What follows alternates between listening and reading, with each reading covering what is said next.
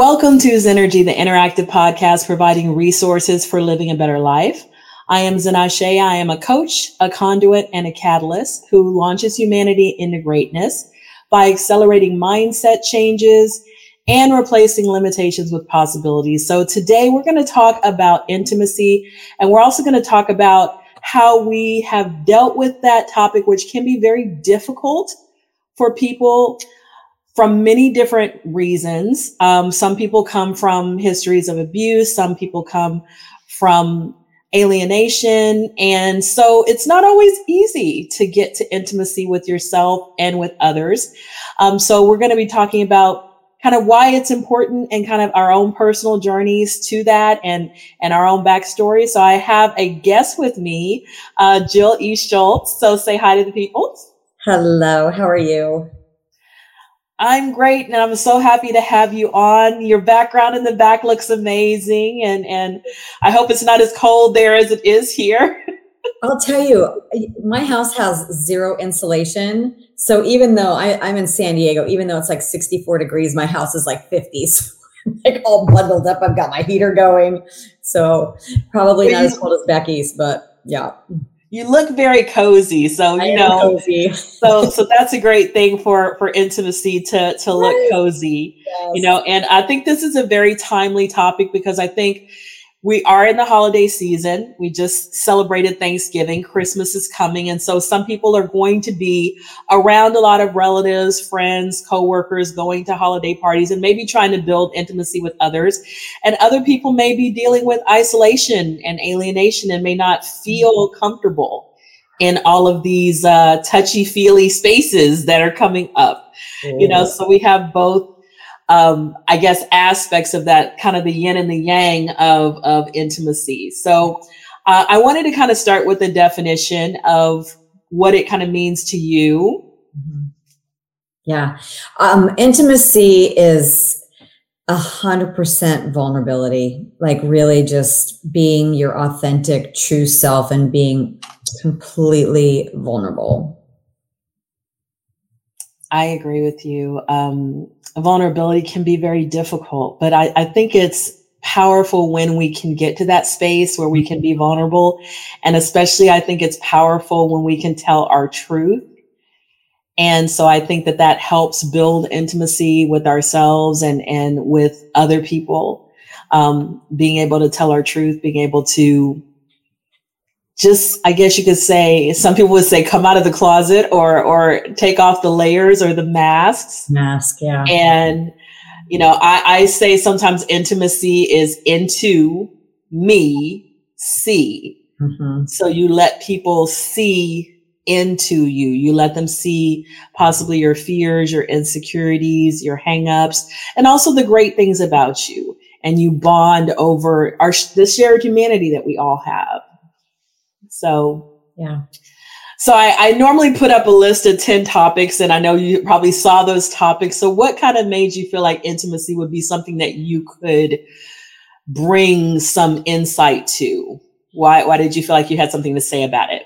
Well, I think because you and I have backgrounds in sexual trauma and intimacy and also being in a space of receiving, because I think that's also part of being intimate is receiving from other people, love and understanding and connection, have been a place that I've struggled for a very long time until I was able to, really do the deep work around healing and self-forgiveness and self-love. So I think it's a great topic to cover right now.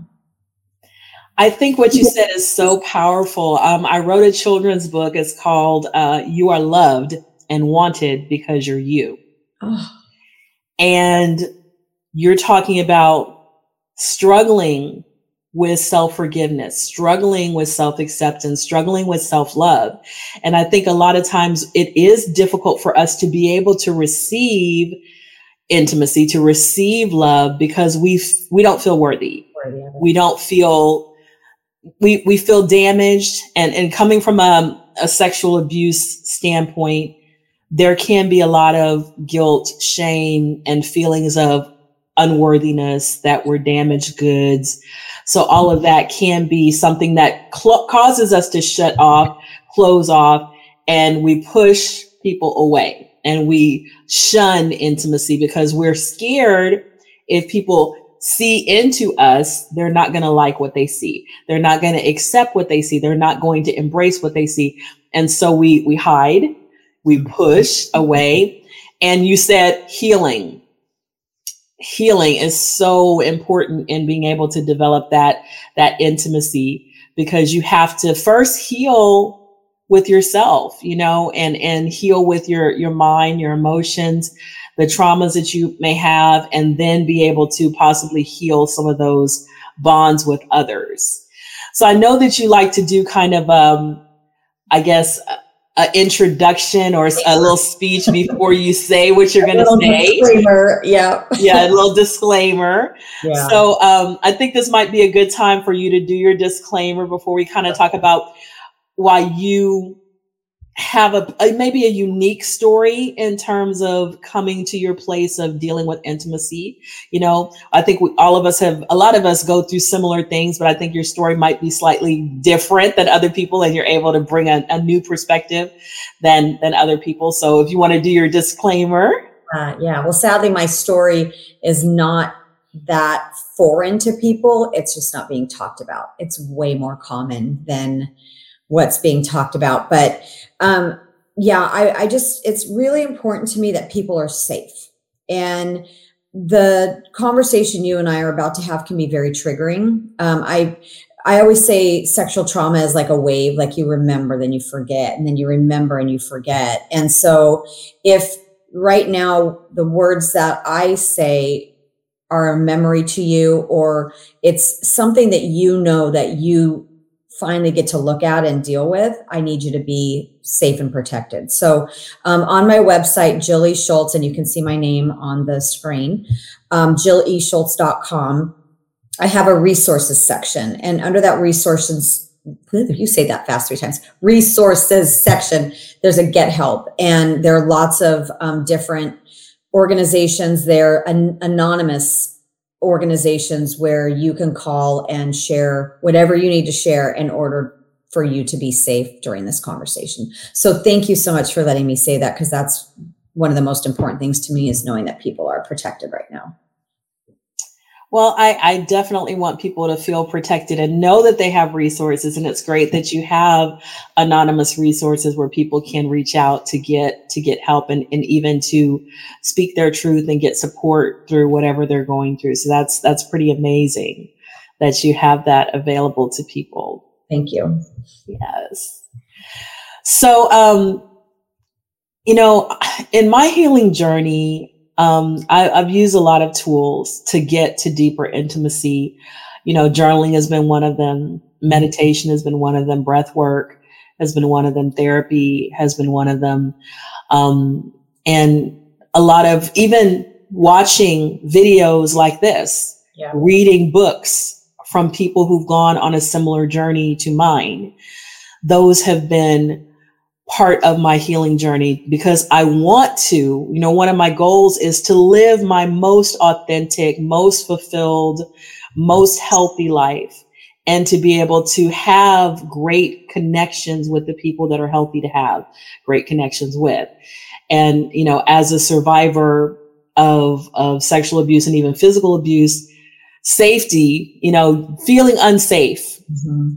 can keep you away from all those things. And then there has to be a point where you feel like, okay, I am safe and I know how to protect myself and I have tools to protect myself. And I think that helps people to take some of the risks that are involved in developing intimate bonds with other people. So I'm going to kind of let you have the floor. And I know that you kind of wanted to take us on a journey of where you were and where you are and kind of what you offer people in this journey to intimacy, this journey to healing. Because I definitely feel that healing is a journey, not a destination. And you said it perfectly when you said that there's kind of peaks and valleys. Yeah. And when we're dealing with things like abuse, especially that happened to us many times when we were children and we were in our formative years and we didn't know all of the things we know now. So we got maybe some wrong ideas in our head and we had to unlearn things. So as we're kind of going through these peaks of feeling, oh, I'm so healed. And then we go down into, oh, I'm not healed and I'm healed and I'm not, there's kind of a waves, like you said, waves of emotion, waves of memory, waves of layers that come out of things that we remember or we have to deal with. So I think that it's great, that you kind of mentioned that, because I think that sometimes people struggle because they think, oh, I thought I was done with this. I thought it was over. I thought I was past this. And then something else comes up. Yeah. And I think that it's great for us to have platforms like this with people who have been in that space to say, it's normal. What's happening to you is not strange. It's part of the process. It's not a destination. It's a journey. And there's going to be ups and downs with this journey. Yeah. Yeah.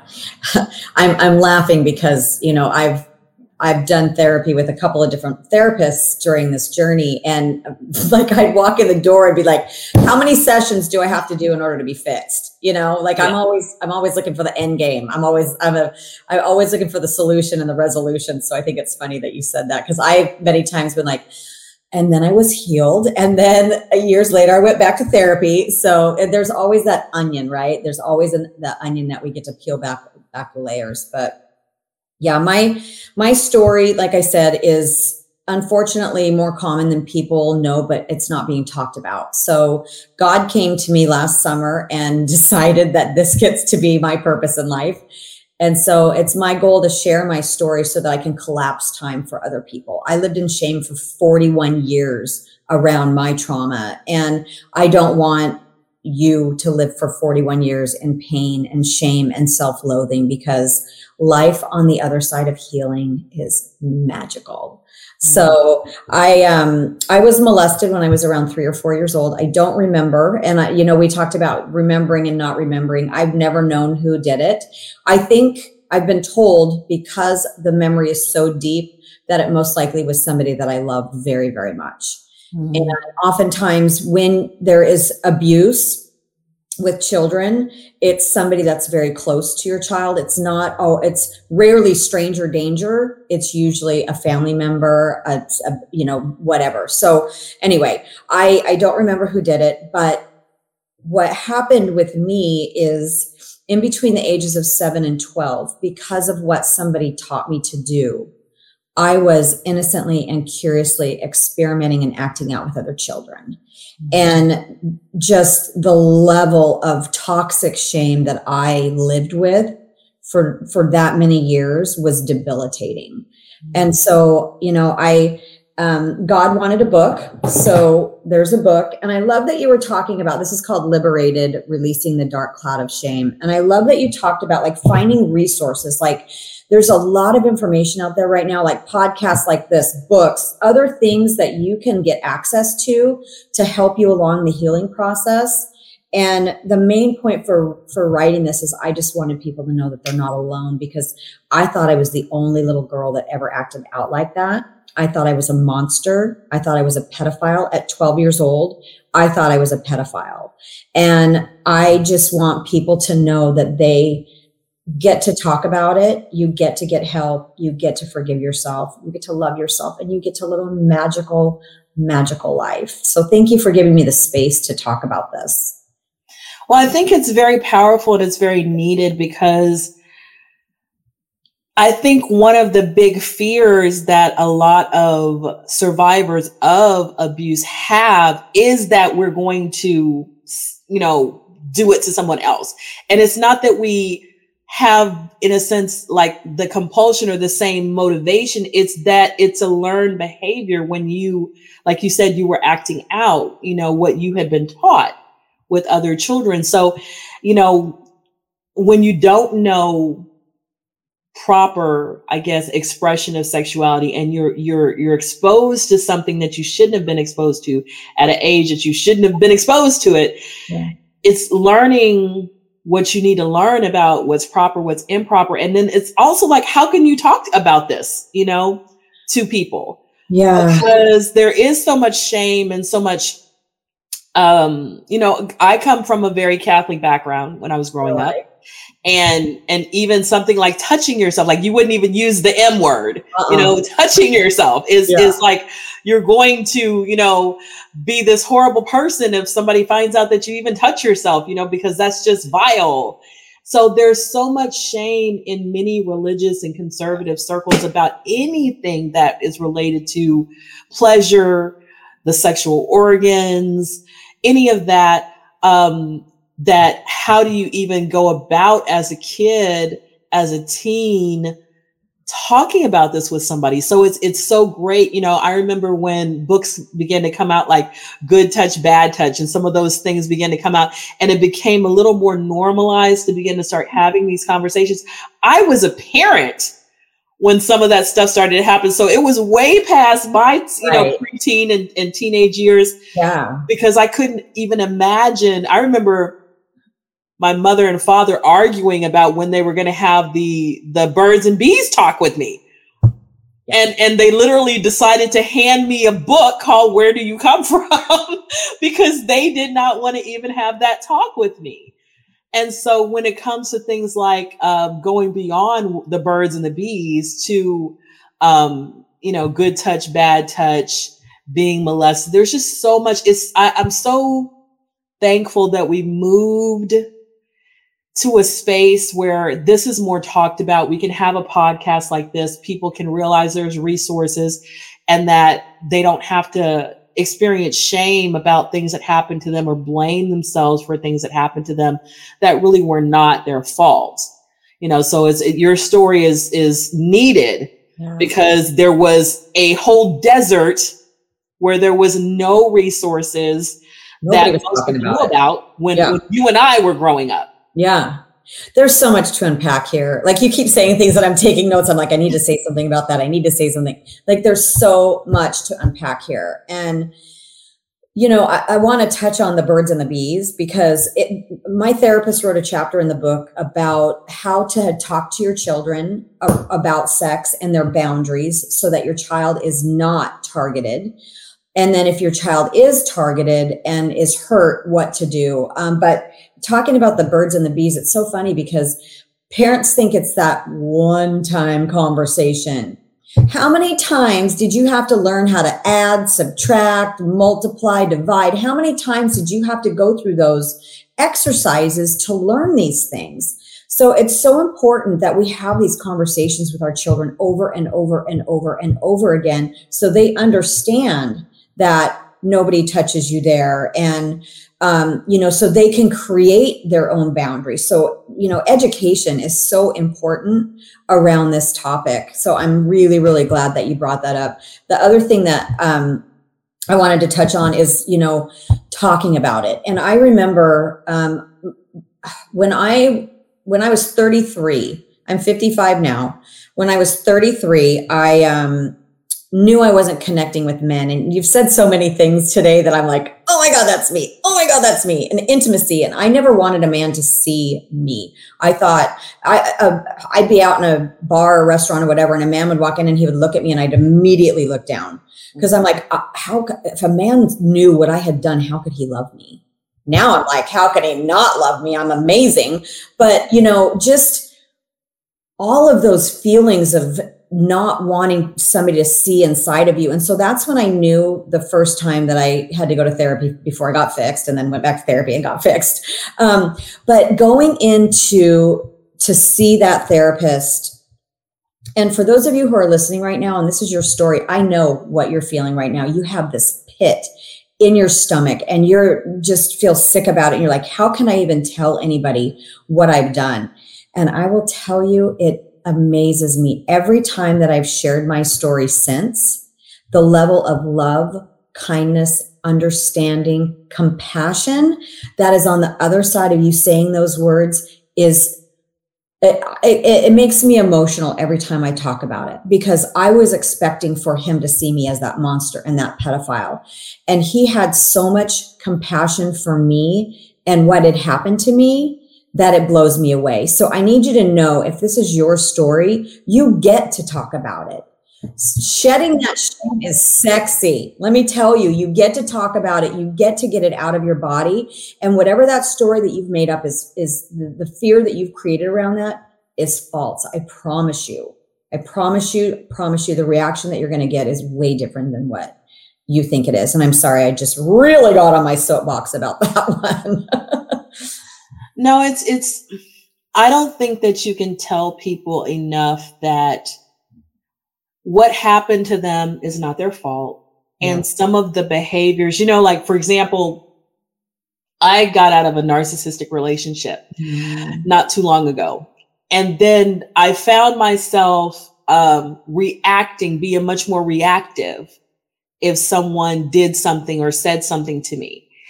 And I didn't understand, because my nickname is Zen. So it's like, I've always been very peaceful, placid. I've cussed out like 3 people in my entire life, so I was never reactive.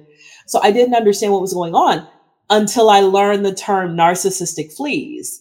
Mm-hmm. And basically it comes from the idea, if you lie down with dogs, you get up with fleas. So basically, when you're in a relationship with someone who has narcissistic tendencies, what tends to happen is you absorb a few of those. Yeah.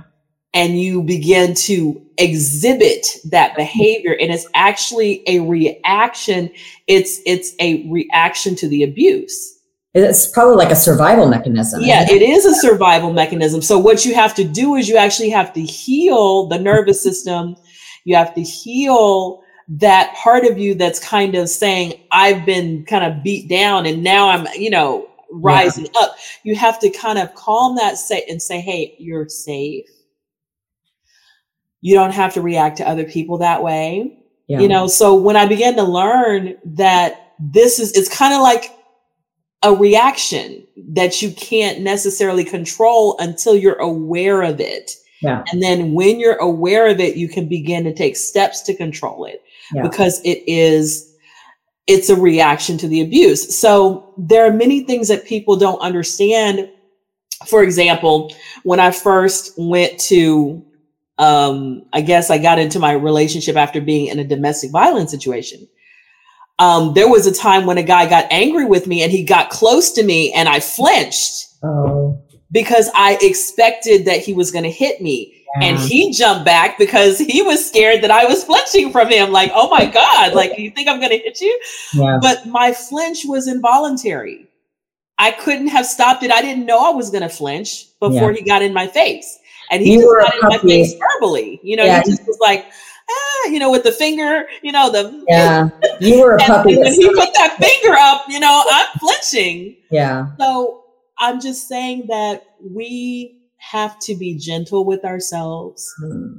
We have to understand that our bodies, our nervous system is there to protect us. And it's going to sometimes do things that we don't expect because we have been in unsafe situations. And part of the healing process is understanding, okay, what I just saw, that flinch, lets me know I've got some healing to do. Right. I've got some triggers that I didn't realize were there. Yep. And I need to go to therapy, or I need to go through whatever process to make myself feel the safety or the release or whatever it is you might need. Right. So we have to, I think that hearing your story and also hearing my story lets people know that this is just part of the healing process. If it was a physical thing, you would get a scab. You would have a welt, you would have a black mark, a bruise. Yeah. And that would just be part of the physical healing process. The bruise is going to fade. The scab is going to fall off, but it takes time. And the same thing with mental and emotional scars. They're signs of that abuse or that, whatever happened to us. There's signs in our behavior, in our words, in our actions. And we just have to realize, okay, this is part of my healing process. Yeah. Let me get some help. Let me get some tools to move through this healing process. Yeah. So you were talking about kind of, I like when you said shedding the shame, because shame is such a debilitating emotion. And I hope that no one ever feels shame. I hope that they'll, listen to us and realize that shame doesn't have to be a part of their healing process, that they can shed that shame and they can just accept, their reality and get help with their healing process. Because I think shedding shame is powerful. I think everybody needs to shed the shame, especially of things that happened to you where you were a victim. Yeah. Because we have so much victim shaming in our society, and it's wrong, Yeah. Well, and even if your shame is stemming from something else, not everybody has sexual trauma, but right. Everybody has a secret. Right. And whatever that secret is holding you back. And I love this. I have a worksheet on my website. It's called Uncover Your Shame. So if there's something that you're like, something's going on, I don't quite know what it is, you can download that worksheet. But there's one question on there that I just love, and it just lands so intense. And that question is, what is one thing only you and God know? And when you can figure that out, then you can start, number one, taking responsibility for your life. Because, and I'm not talking about if somebody hurt you, you don't take responsibility for what they did to you, but you get to take responsibility for your life right now. We don't get to be in victim mode. You don't get to continue to blame everybody else for all your problems and your woes in your life, because you are the creator every day of your life. You get to decide every single day what your life looks like. And so you get to figure out what that shame is, and you get to look at it head on, and you get to say, you don't own me anymore. And that's some of the first steps that you get to take in starting the healing process. I like that. You don't own me anymore. You don't own me anymore. I like that. I did a workshop. Right. Shame cannot live in the light. That shame cannot live in the light. Yeah. I've heard it said, you're only as sick as your secrets. That's a quote that I've heard before. And I did a workshop. It was a workshop on transformation, people moving from one state to the other. Like, you're going through transitions and you have to kind of grieve the loss and then move forward. And one of the things that I gave the workshop participants was called A Deed to Myself. Oh. And basically it had like a lot of mantras on there, but basically it was like, you belong to yourself. You don't belong to the other people out there that may have expectations of you, that may have thought that you were a certain way or expected you to be this way. You don't belong to the future. You belong to the present, and you can choose what you want to do with yourself, and you don't owe anyone that decision. You know what I mean? You can make that decision. And while we have connections to people and while we have responsibilities, we still own ourselves. Yeah. And we own our emotions, our decisions, our skills, our abilities. All of that belongs to us. And how we choose to use that to meet our responsibilities and to connect to people is up to us. We can set our boundaries. We can decide our standards, our preferences, and we are fully in our right to do that. And a lot of times, and one of the things it says in there is you're also allowed to take up space. Because there's so many of us that feel like when you were talking about when the guy came in the bar and you put your head down, it was like you didn't want to be seen. You didn't want to, in a sense, take up space. He was noticing you and you wanted to shrink so your space was smaller and you were less visible. Yeah. But one of the things I wanted people to see is you're allowed to take up space. You're allowed to, this part this you that is in this world is supposed to be in this world. And it's supposed to move through this world and have an impact. And it's okay for you to have an impact, because some of us are always shrinking and always hiding, and we're not taking up the space that we have basically a God-given right to have.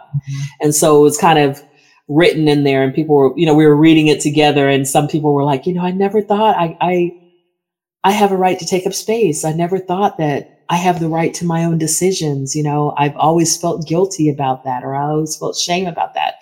But just to give ourselves permission. Yeah. A lot of my work is on getting people to give themselves permission. Yeah. Because sometimes we don't feel like we have permission. 100%. And you get to set boundaries. You get to set boundaries for yourself. I know that a lot of times we're yes people, we want to please, or people pleasers. But when you start setting boundaries for you and yourself, people respect that. Because it shows that you value yourself when you're setting boundaries. So I totally agree with that. So I love the cover of your book. Can you show it again? I would love to. Liberated. And what is the subtitle? What does it say underneath? Again, tell us. Releasing the dark cloud of shame. And my assistant, Mai, came up with this for me. I love her so much. It's called Releasing the Dark Cloud of Shame because for 41 years, I felt like I had this oppressive shame cloud that was with me all the time. It was this dark, looming, just energy of all the things that I was feeling about myself. And I'd go to bed, it'd be there. I'd wake up in the morning, it would be there. And through all of the healing that I've done, my cloud is gone. And I look for that cloud and it is gone. And that's why I say life on the other side of healing is magical, because now I have this blank canvas where I get to create my life, and I'm really into manifesting. And so every morning I wake up and I have this beautiful practice with God. And if you don't believe in God or your source or universe or whatever that is, please don't turn off because I'm sharing my manifesting story. But it's this beautiful time of my morning that I get to co-create with God. And, you were talking earlier about taking up space, and it's also about like the desires that you have on your heart. Everything on your heart was given to you by God, source, universe, whatever you call it. And those desires are yours to have. And it's your only job every single day to know that you get to have those things, to feel what it feels like to have those things. I heard, I don't know if you know who Amanda Francis is. She's a manifesting queen. And I heard her say that one time. I was like, oh my God, everything on my heart is mine to have. And so every day that's what I do. And I get up and I say, okay, what do I get to do today in order to move my desires and my passion forward? So, and that's really the book came out of all of that. I did not want to write a book. God wanted a book. And so my morning meditations led to the book coming out. So thank you for asking about it. I'm really proud of it. And it's a compilation of stories. It's not just me. It's other people sharing their stories that are similar to mine, similar children that acted out like I did. And there are stories of people who have been hurt and their healing and their forgiveness. And the last part of the book is really about, you really do get to have everything. You get to heal and you get to thrive. So it came out November 1st, and I'm really proud.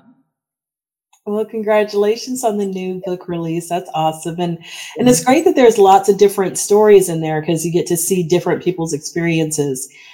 And I like what you said about, whatever's on your heart is available to you. You can manifest that, because I like the scripture that as a man thinks in his heart, so is he, right? Mm-hmm. And going back to, I'm into metaphysics and all that stuff. And one of the first things I learned was like the divine laws of the universe. And so the law of mentalism, thoughts become things. Yes. And so everything starts with a thought. Absolutely. And manifesting's in the Bible a number of times. So if you think it's woo-woo, I encourage you to come over to my side and think it's woo-hoo, because not only is it really fun, it works. Like it's really, really powerful. Yeah. I agree.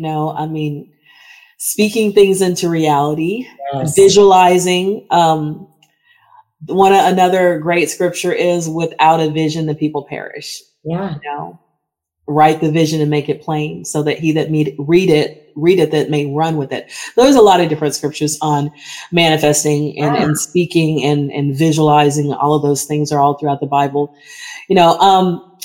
I really like what you were talking about, in a sense, you were talking about moving from this dark cloud of shame that was constantly over you to where you didn't have that anymore. And, one of the tools that kind of helped me to move from limitations, right, to abundance or to a freedom mentality was inner child meditations. So we're going back to intimacy for a minute, and you were talking about your quiet time in the morning. If anybody out there that's listening or watching is trying to get more intimate with people or with themselves, I think that you have to institute some kind of quiet time ritual, self-care, because it's during that quiet time, whether you're journaling, whether you're praying, whether you're meditating, to me, that you're able to shed the shame. Like you were saying, you're able to shed a lot of negativity. And one of the things I do in the morning is I check in with my inner child. That, if someone out there has never heard of that, there's an idea that within each of us is an inner child. We're the adult, but there's a little childlike part of us inside. And one of the short stories that I used to teach when I was a teacher is called 11. And I think this is so powerful. It's only like a 2-page short story, but she says, when I turned 11, I realized that I was inside. I was 10 and 9 and 8 and 7 and 6 and 5 and 4 and 3 and 2 and 1. Mm-hmm. And all of those little parts of me were inside like nesting dolls. Now I'm putting this in my own words. She says it much more poetically. And she said, and sometimes when my mom cries, I tell her that's the 3-year-old part of her. Mm. And so it goes much more in depth than that. But the idea that there's a part of you that's many different ages. And I have actually I do workshops. So one of the graphics that I've created is called Me and All My Levels. And it's got like financial, social, emotional, spiritual. And basically you put an age on that part of yourself. And this is when I talk about intimacy, being intimate with yourself, realizing that you have many different sides of yourself. Yeah. And all of those sides are not the same age. Some of us get stunted in growth. Emotionally, we may be much younger because there's a lot of trauma, a lot of things we didn't deal with. We didn't learn how to emotionally process, our feelings, our thoughts. And so we may be acting out like a 15-year-old and we're 45. Right. But we can grow up.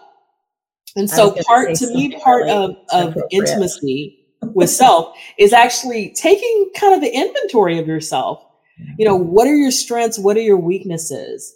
What areas do you have some immaturity? What areas do you need to grow? And I think it's really great to have quiet time with yourself and think about yourself and even converse with yourself. Is there anything lingering in there? Is there any dark cloud of shame, or is there any hangups that you just haven't let go of? I do have a guided journal, and part of my guided journal is just questions that you can ask yourself during your quiet time. And every time you come to a different page, it's different questions. Because I think a lot of us, we live in a society that is constantly trying to distract us with movies and TV shows and events and video games and social media. Yeah. And part of that is taking us away from not only others, but ourselves. Mm-hmm. And we forget who we are in chasing after the next dollar, the next promotion, the next man or woman, whatever. And we forget. And I think sometimes the whole middle age crisis is, I got to 45 and I don't know who I am. Yeah. I lost this job and I don't know who I am. I lost this marriage and I don't know who I am. My kids are moving out and I don't know who I am. And I think part of intimacy has to be staying in touch with who you are and what you believe and what you feel and think, and even shedding messages that don't resonate anymore. Yeah. There's some, like I said, there's a lot of unpacking around this conversation, but what's coming up for me right now is,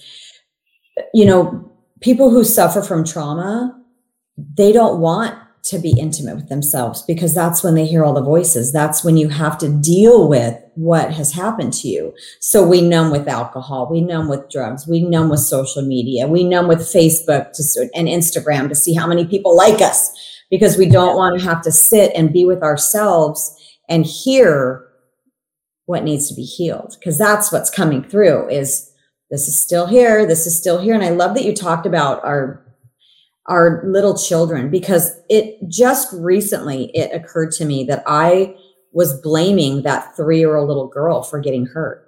I blamed her until I was 52 years old, 53 years old. And that little 3-year-old little girl was the one that's been driving the bus my entire life. She's been the one that's been in control. And so I finally got to be at a place where I was like, oh, baby, I forgive you. You know, it wasn't your fault. And you don't have to drive the bus anymore. You just get to sit here. I just get to hug you and love on you, because we have to love on our inner child, right? We have to take care of them. We have to let them know that whatever happened when we were young, whatever you did, whatever happened to you does not define you today. You are not what happened to you, you know? So thank you for bringing up those two things that really landed for me too. Oh, you're welcome. Well, I like what you just said about you are not what happened to you. Mm-hmm. I think a lot of people, they may need that on a bumper sticker or a t-shirt or to put it on their wall, because you are not what happened to you. Yeah. You are a person that had a certain thing. And I think one term that I have fallen in love with this year is called reframing. Mm-hmm. Reframing means you take something that hurts you, but you reframe it. You basically, you see it differently. You verbalize it differently. Like, for example, when I first got divorced, I said, I have 2 failed marriages. Reframing it, I don't say that anymore. I even had a guy today on Facebook, because I was commenting on something and I said, you know, I've been divorced twice. And he says, well, how did you get to have 2 failed marriages? And I said to him what I say now. I don't have 2 failed marriages. I have 2 marriages that I chose to end because they were no longer healthy. Yeah. If I wanted to stay in those marriages, I could have. Yeah. And many people do stay in marriages because they don't want a stigma or a label of failure. Yeah. I am no more a failure, or those marriages are no more a failure because I chose to leave, than I'm a failure because I chose to retire. I said, I voluntarily retired from those relationships. Yeah. And I moved on. So there's no stigma in my mind anymore. I knew exactly what I was doing. I knew exactly why I was leaving. And I was completely justified. I had done everything in my power to make those situations work. And that's all that I can do. You were brave and you were courageous to leave those marriages because they weren't healthy. Right, exactly. So reframing is another way of helping those inner children or those inner younger adults to get away from that shame. Because no longer is that, you know, part of me that decided to get divorced feeling that shame of divorce, because it was a choice that I made that I had the right to make. That was the right choice. And it doesn't matter whether anybody in society agrees with me. That person, that guy on Facebook could still be saying they're failed marriages. That doesn't change my reframing of it. Yeah. For me, it's a voluntary retirement from that marriage. Right. Exactly. For me, it's a decision to move on. It's a decision to be single. Okay. So I think that that's another powerful thing when we think about validating ourselves. You know, I think when you come to a certain level of intimacy, like I said, being honest with yourself, being authentic, saying, here's my flaws, here's my strengths, here's decisions I made that I thought about this way, but I want to reframe this way.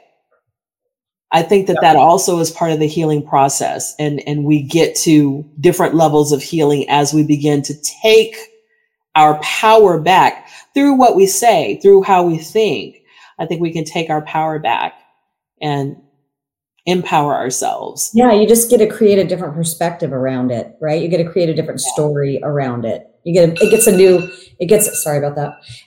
different narrative. Yes. Yeah. So I wanted to ask you, where can people who are looking for your book find your book?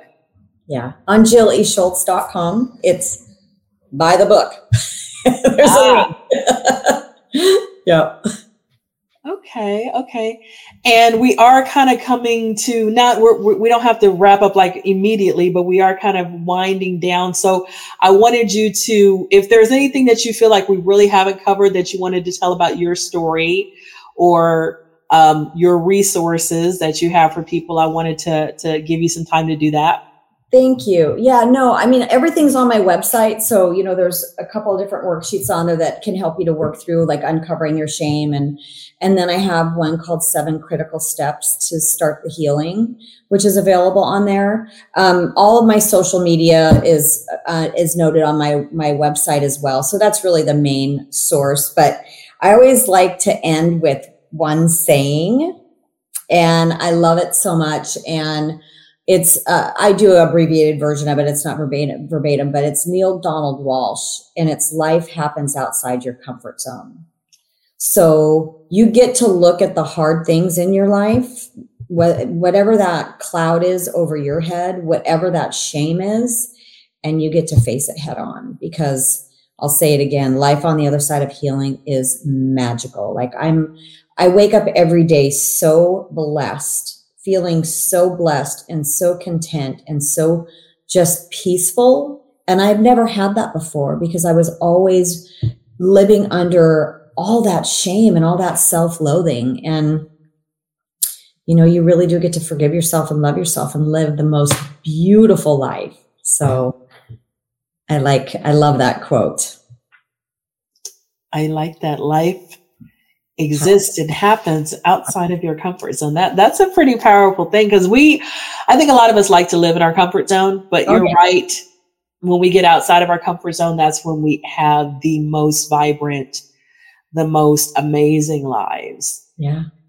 And sometimes being intimate with ourselves can be outside of our comfort zone. 100%. Facing ourselves. 100%.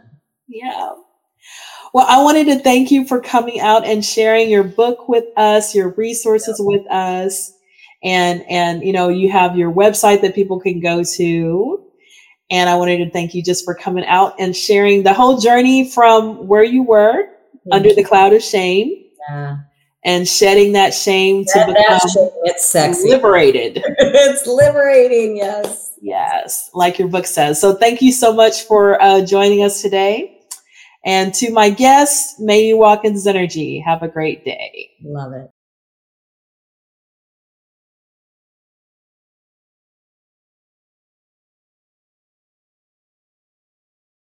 Zenashe, a newly divorced 43-year-old Southern woman, wanted a fresh start.